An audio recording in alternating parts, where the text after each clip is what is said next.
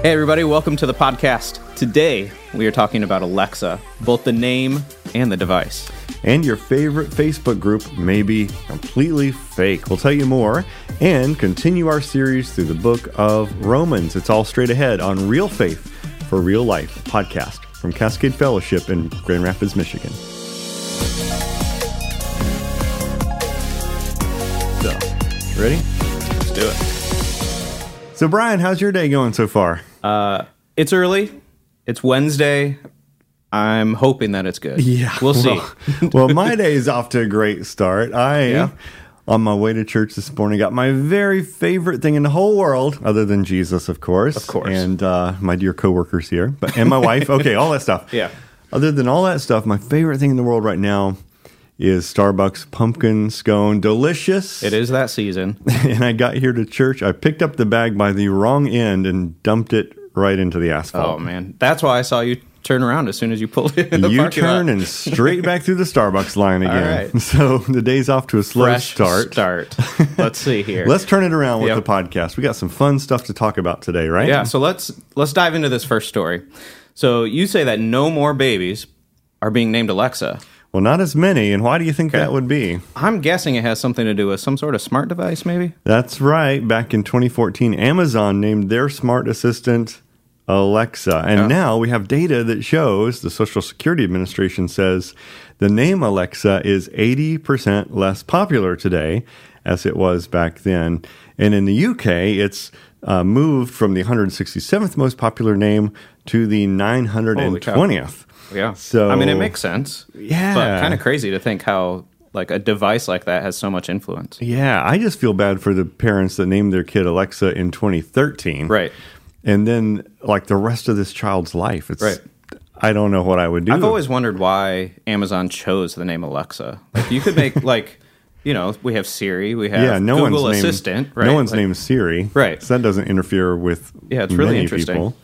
But, you know, I was reading in this news story that also 37% of parents nowadays, they're choosing their kids' names with domains in mind, web domains in mind. Oh, wow. So that I guess, never crossed my mind. I'll admit. Yeah, like I own BillWhitt.com. I don't do anything with it right now, but I own it. So if I were to have a child, and man, I would have to like do a search, like is whatever Is this domain available? Yeah, and if not, like, well, we got to try something else. What pops up when you Google that name?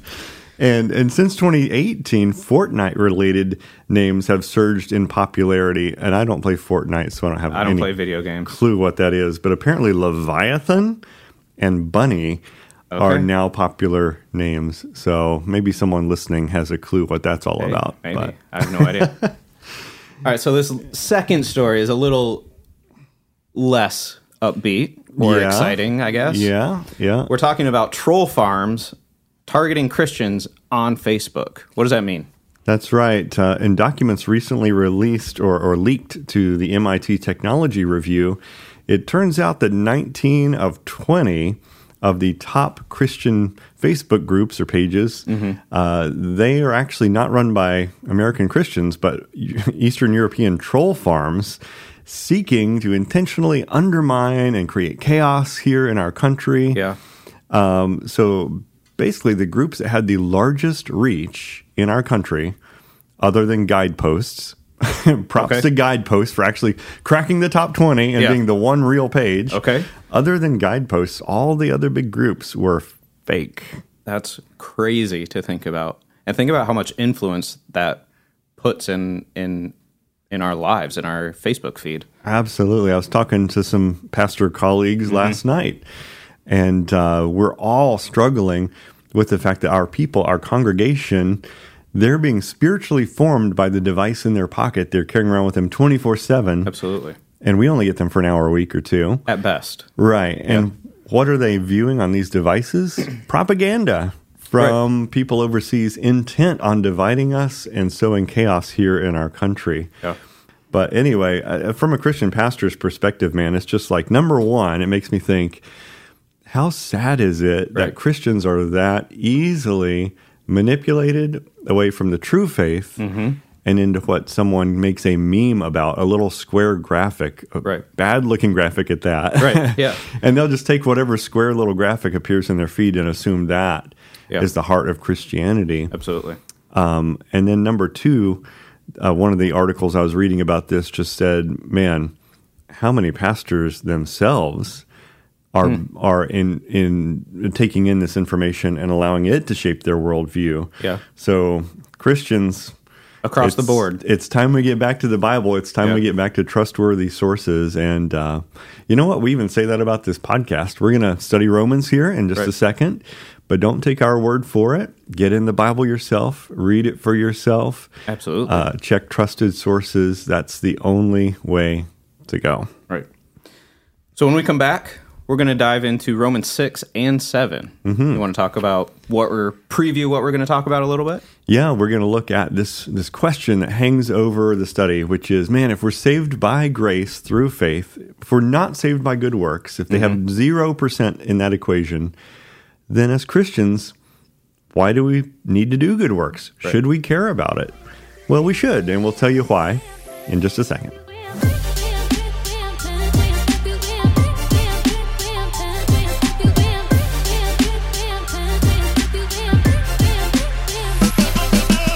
All right, as Brian mentioned, today we're tackling Romans 6 and 7. And, we typically do the question and answer format here where Brian's kind of keeping the conversation flowing with questions. This week, Paul himself is providing the questions. I think we mentioned on the podcast a few weeks ago, Paul really enjoys this genre called a diatribe. Mm-hmm. And it's this imagined opponent or conversation partner. So he's asking questions that this conversation partner might ask. Right. And then he's answering his own question. So today, to keep the conversation moving forward and to follow Paul's logic, because everything flows out, like he says something that flows out of something. Right. And then he says something that flows out of that. And then he says something that flows out of that. We just want to follow his logic. Yeah. So to facilitate that, we're going to recreate that conversation partner diatribe, and Brian's going to be the person asking the questions. Right. So we'll just start right at the top of chapter 6. All right, so Paul kicks off here and he says, "What shall we say then? Shall we go on sinning so that grace may increase?"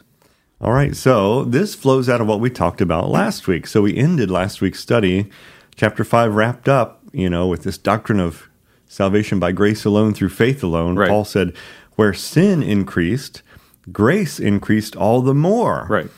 And so now he's imagining, as people hear that, they're thinking, wow, that sounds wild, Maybe I should just sin more and more and more so God can show more and more and more grace. Yep. So that leads to this question that we alluded to. As Christians, do we need to do good works? Does that have any part in our mindset as Christians? Now, typically, Brian, the simple answer that a pastor would give someone is, well, yeah, of course, like Jesus has saved you from death, from eternal death, from the penalty of your sins, from God's wrath. You should be, grateful to him, right? Yeah. So that's the simple answer is, man, God has loved you. Now let's show him our thanks by doing what he wants us to do. And that's true. Works flows out of faith. Yeah. Yep. And then there's another kind of answer, sin, salvation, service. Mm-hmm. So this is what we've been saved to do, to serve God, to live in his mission. Okay, that's all true, but Paul doesn't quite go down that line of reasoning here. So let's set that aside for a second and look at what he does say. What does he say? Shall we go on sinning? Verse 2, by no means, we are those who have died to sin. How can we live in it any longer? And he goes on through this first paragraph to go through, we've been baptized into Christ Jesus. We've been unified with him. So when he died, we died. When he rose to new life, we rose to new life. And he says, reckon it, count on it. It's true. Behave like who you really are. And then at the end of that entire section of logic, that full paragraph, he ends this way. For sin shall no longer be your master, because you're not under the law, but under grace. So he ends this first section of logic by saying you're dead to sin because you're in Christ. Mm-hmm. So you're not under the law anymore. That leads to our next question. That's right. So in the next verse, verse 15, the person asking Paul here asks the question, what then? Shall we sin because we are not under the law, but under grace? Yeah. So the obvious question to ask. What does it mean that we're not under the law Right. anymore? And why would we not sin then if we're not under the law? And it's really a provocative thing that Paul has said. If you imagine the way the original readers would have received this, how dare he, they might ask. Think about Psalm 19, think about Psalm 119, where the psalmist says that the law is more precious than gold, more sweet than honey. So how dare Paul take this thing that Jewish people held so dear, Right. and say it's expired, so to speak. Right. Anyway, he answers his own question again with these same words: by no means, certainly not. Verse 16, don't you know? And notice that same phrase again. He answers each of these things with this phrase, don't you know? Don't you know that when you offer yourselves to someone as obedient slaves, you're slaves of the one you obey, whether you're slaves to sin, which leads to death, or to obedience, which leads to righteousness. And so, he's saying we as human beings have to serve someone. We have to serve some master. He says you're actually, realize it or not, you're a servant or a slave of whatever you choose to obey. Right. And then he, in this paragraph of logic, contrasts the two paths that diverge here. You can choose to be a slave to your wants and your needs and your habits and your addictions and sin in this life, but that will just lead to death and to shame. Or you can choose to be a slave to righteousness and to God, which leads to eternal life. And so I love what Tim Keller says. He says it makes complete sense then to voluntarily become a slave to God, a slave to righteousness. For instance, just think about the Ten Commandments. Tim Keller says a Christian does not have to obey the Ten Commandments in order to be saved, but a Christian does have to obey the Ten Commandments in order to be free. Isn't that interesting? To be a free and godly human being. If you don't obey the law of God, you become a slave to selfishness and sin, he says. And so I think that's beautiful. It's like God wrote this owner's manual for being a human being and this planet he's created in this world. Yeah. And if we want to be truly free and truly happy and truly fulfilled and enjoy this abundant life he has for us, the best way to do that is actually just to submit to that owner's manual. That's a really interesting way to put it, too. I've never really thought of obeying the law of God as being free from that. But like if you're not obeying it, then you're a slave to that as well. Yeah. Still a slave to the law. Yeah, and so he wraps up that section of logic, this paragraph, with verse 22. But now that you've been set free from sin and have become slaves of God, the benefit you reap leads to holiness, and the result is eternal life. Yeah. For the wages of sin is death, but the gift of God is eternal life in Christ Jesus our Lord. So these sound like pretty profound statements about our deepest identity, our salvation, and our faith. And that just might be the key for Christian growth, I would guess, right? I think so. If you look at this chapter, if you look at chapter 6, it's filled with declarative, indicative statements. Paul is just saying, this is true. This is who you are. Verse 2, we died to sin. Verse 6, the old self is buried with Christ. Verse 11, we are dead to sin, but alive to God. Verse 13, you've been brought back from death to life. Verse 18, set free from sin, slaves to righteousness, etc., etc. This chapter is full of Paul just saying, this is who you are now. This is what's true of you. This is your deepest identity. And then, in the midst of all those declarative, indicative statements, there are these commands. And so Paul in verse 12 will say, do not let sin reign.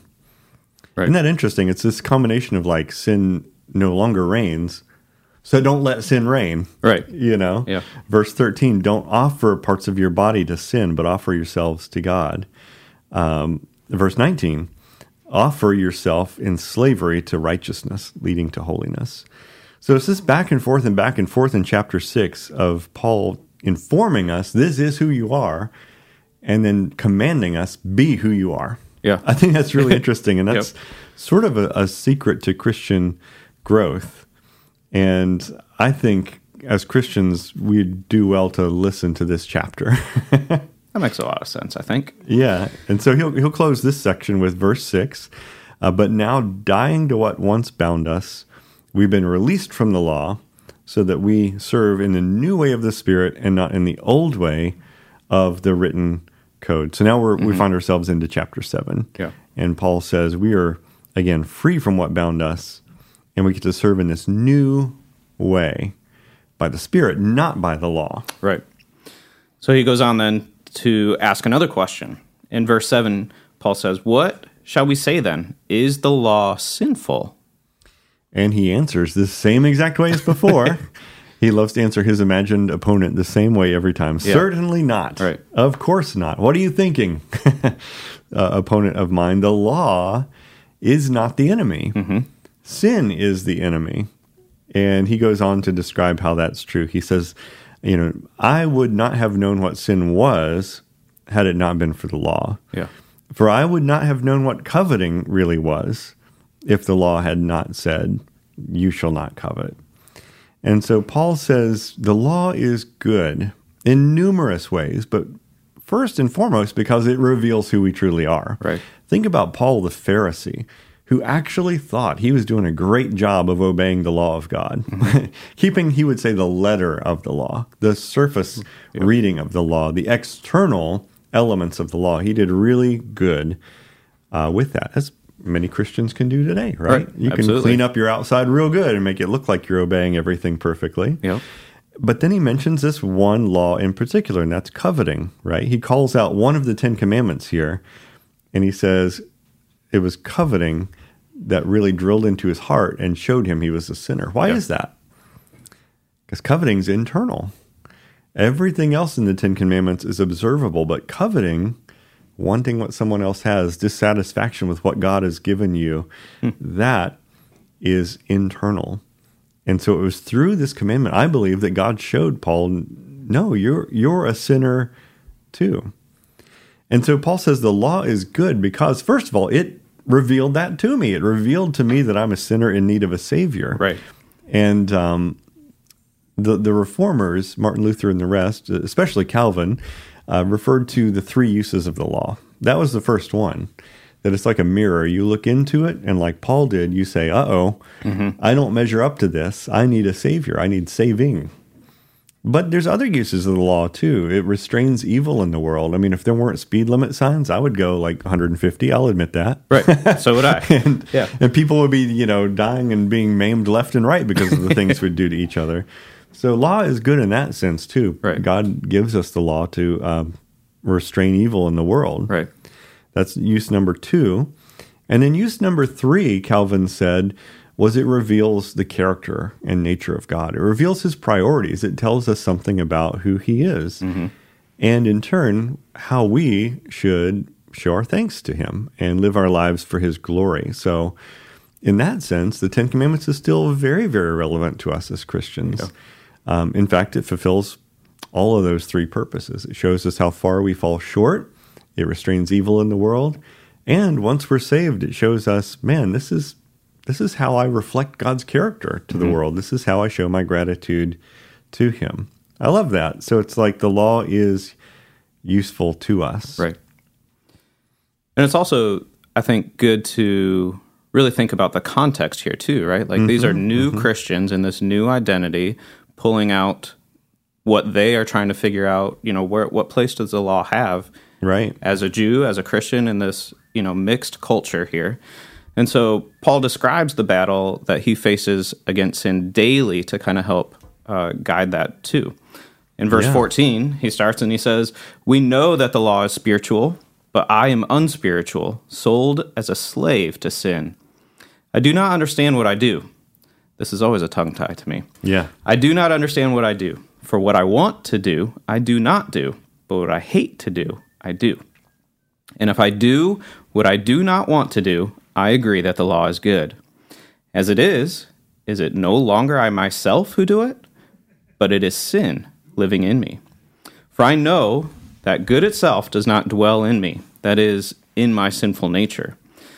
For I have the desire to do what is good, but I cannot carry it out. For I do not do the good I want to do, but the evil I do, that I do not want to do, this I keep on doing. Now, if I do what I do not want to do, it is no longer I who do it, but it is sin living in me that does it. So I find this law at work. Although I want to do good, evil is right there with me.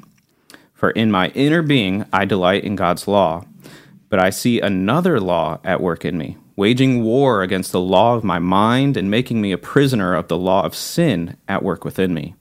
What a wretched man I am. Who will rescue me from this body that is subject to death? Thanks be to God who delivers me through Jesus Christ our Lord. So then, I find myself in my mind am a slave to God's law, but in my sinful nature, a slave to the law of sin. That was a lot. That was very good, Brian. that is a tongue twister, isn't it? Yeah, a little bit. Yeah, so Paul continues this argument, this flow of logic. Right. We've just talked about, is the law useful to Christians? And what is the Christian's relationship to the law?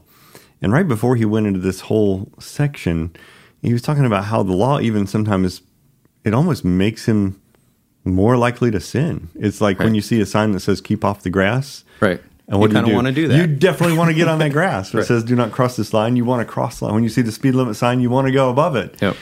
And so Paul is kind of acknowledging that sin is still, as you said, right there with him. Mm-hmm. He has been saved and transformed and renewed, brought to life in Christ, and yet still living in this sinful flesh, still living among sinful people in a sinful world. Right. And the devil's still a thing, a real factor in the life that he leads. And so he experiences what I think every Christian experiences, and that is this tug of war between the old self and the new self. Mm-hmm. And I think, there's a little bit of controversy. That entire section you just read, Brian, some theologians think, no, Paul can't be talking about a Christian here. Okay. There's no way Paul could be talking about a Christian because he talks about being a slave to sin. He talks about being unspiritual. Mm-hmm. And yet, other theologians say, but it has to be a Christian he's talking about because he talks about loving the law. He talks about in his mind, he wants to obey.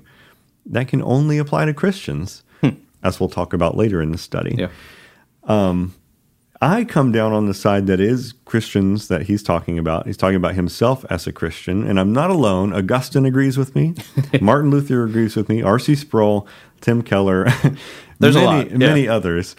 And so they would say, this is just the normal experience of Christians as you're struggling and fighting against sin every day. Mm-hmm. And I look, you don't have to look much farther than the penitential Psalms, Psalm 130. If you, Lord, kept a record of sins, who could stand? Psalm 38, my guilt has overwhelmed me like a burden too heavy to bear.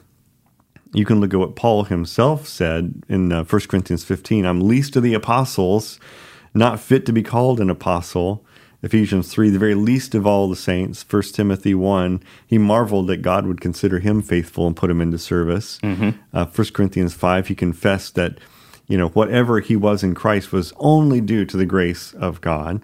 So Paul was a humble man, and throughout Scripture we see in the Psalms and elsewhere, humble people, as they draw closer to God, they become even more aware of their own sinfulness. Yeah. So there's a really practical take-home in chapter 7 here, which is, as a Christian, as you grow, if you're growing closer to God, you may experience more sinfulness. You may see more sinfulness in yourself, and that's normal. Right. We are saved, but we are also being saved at the same time, right? That's right. So we're going to talk about that next week. Yep. Salvation in the Bible has 3 tenses. Past tense, we've been justified, we've been declared not guilty once and for all. Present tense, we're being saved from the power of sin over us right now. And in the future, which we'll talk about next week, we'll be saved fully and finally from even the presence of sin itself completely one day. And I think, that's a beautiful place to wrap up today with that little preview of what's coming next week. I think so. As we struggle in this world, and that is our calling as Christians, to continue to struggle against sin, to reckon ourselves dead to it, as Paul said. Jesus has saved you out of this. Why would you go right back into that path that leads to death? Yep. You've trusted Jesus. You've agreed to follow him. So yeah, trust what he says is true about sin and follow him. So we struggle, but that struggle only lasts for a while. In the future, we will be completely, fully, and finally free from that one day. And we'll talk about that next week. That's right. So next week, we'll talk more into Romans later in Romans 7, 8, and 9.